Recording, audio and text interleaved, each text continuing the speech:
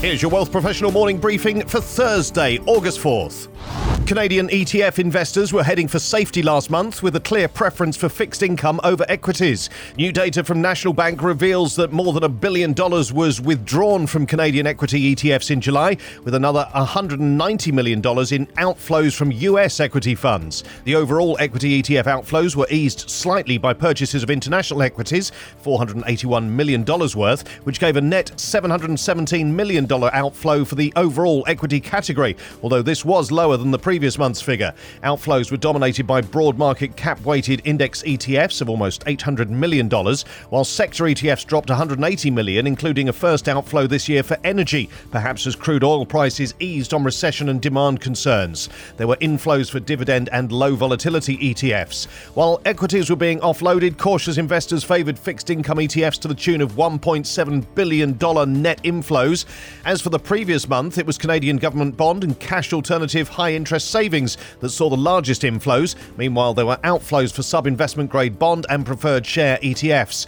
Commodities were largely ignored, with muted inflows and outflows resulting in a net $2 million inflows. Overall, Canadian ETFs saw a net $1.7 billion of inflows, with a year-to-date total of $18 billion and total AUM of $305 billion.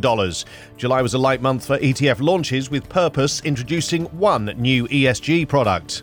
This year, investors are withdrawing significant amounts from global theme funds as their interest in these assets, the majority of which are highly associated with economic growth, wanes. According to a report from Reuters, over the last couple of years, investors flocked to these funds as they invested in high-growth industries and equities related to popular trends like work from home, climate change, and artificial intelligence. The demand for thematic funds has decreased as a result of the year's decline in growth stocks and the swift global increase in interest rates.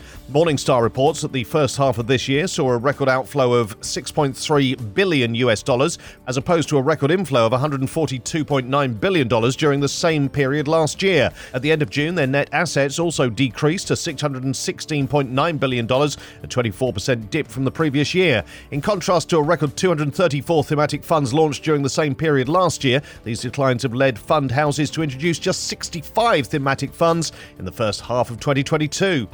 Having friendships that cut across class lines can mean better financial outcomes for poorer children. That's the finding of a new study from Stanford University, which looked at how friendships impact economic mobility and can help alleviate financial inequality. Researchers found that poor children who have wealthier friends have incomes 20% higher later in life on average than other poor kids. By looking at US census data and Facebook accounts of more than 72 million people, Professor Matt Jackson and others from other universities found that results were consistent across the US, with data showing that 37 million Americans live in poverty, while the top 10% of wealthy people hold around 70% of the country's wealth. The authors hope that their findings will help to address inequality. Pairing poor children with those better off is not a simple solution, though, with segregation of poor and rich communities getting worse in the US.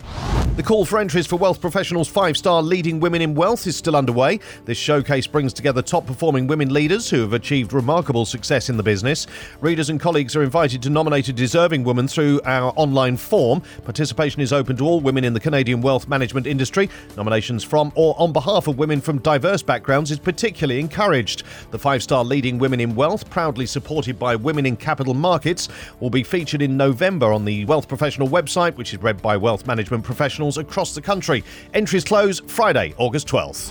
These stories in full at WealthProfessional.ca and in our newsletters. Plus, InvestX founder sees a buyer's market for skilled participants in the private equity space. A new software option to onboard prospects faster is coming to Canada this fall. And what's preventing clients from writing wills post-pandemic?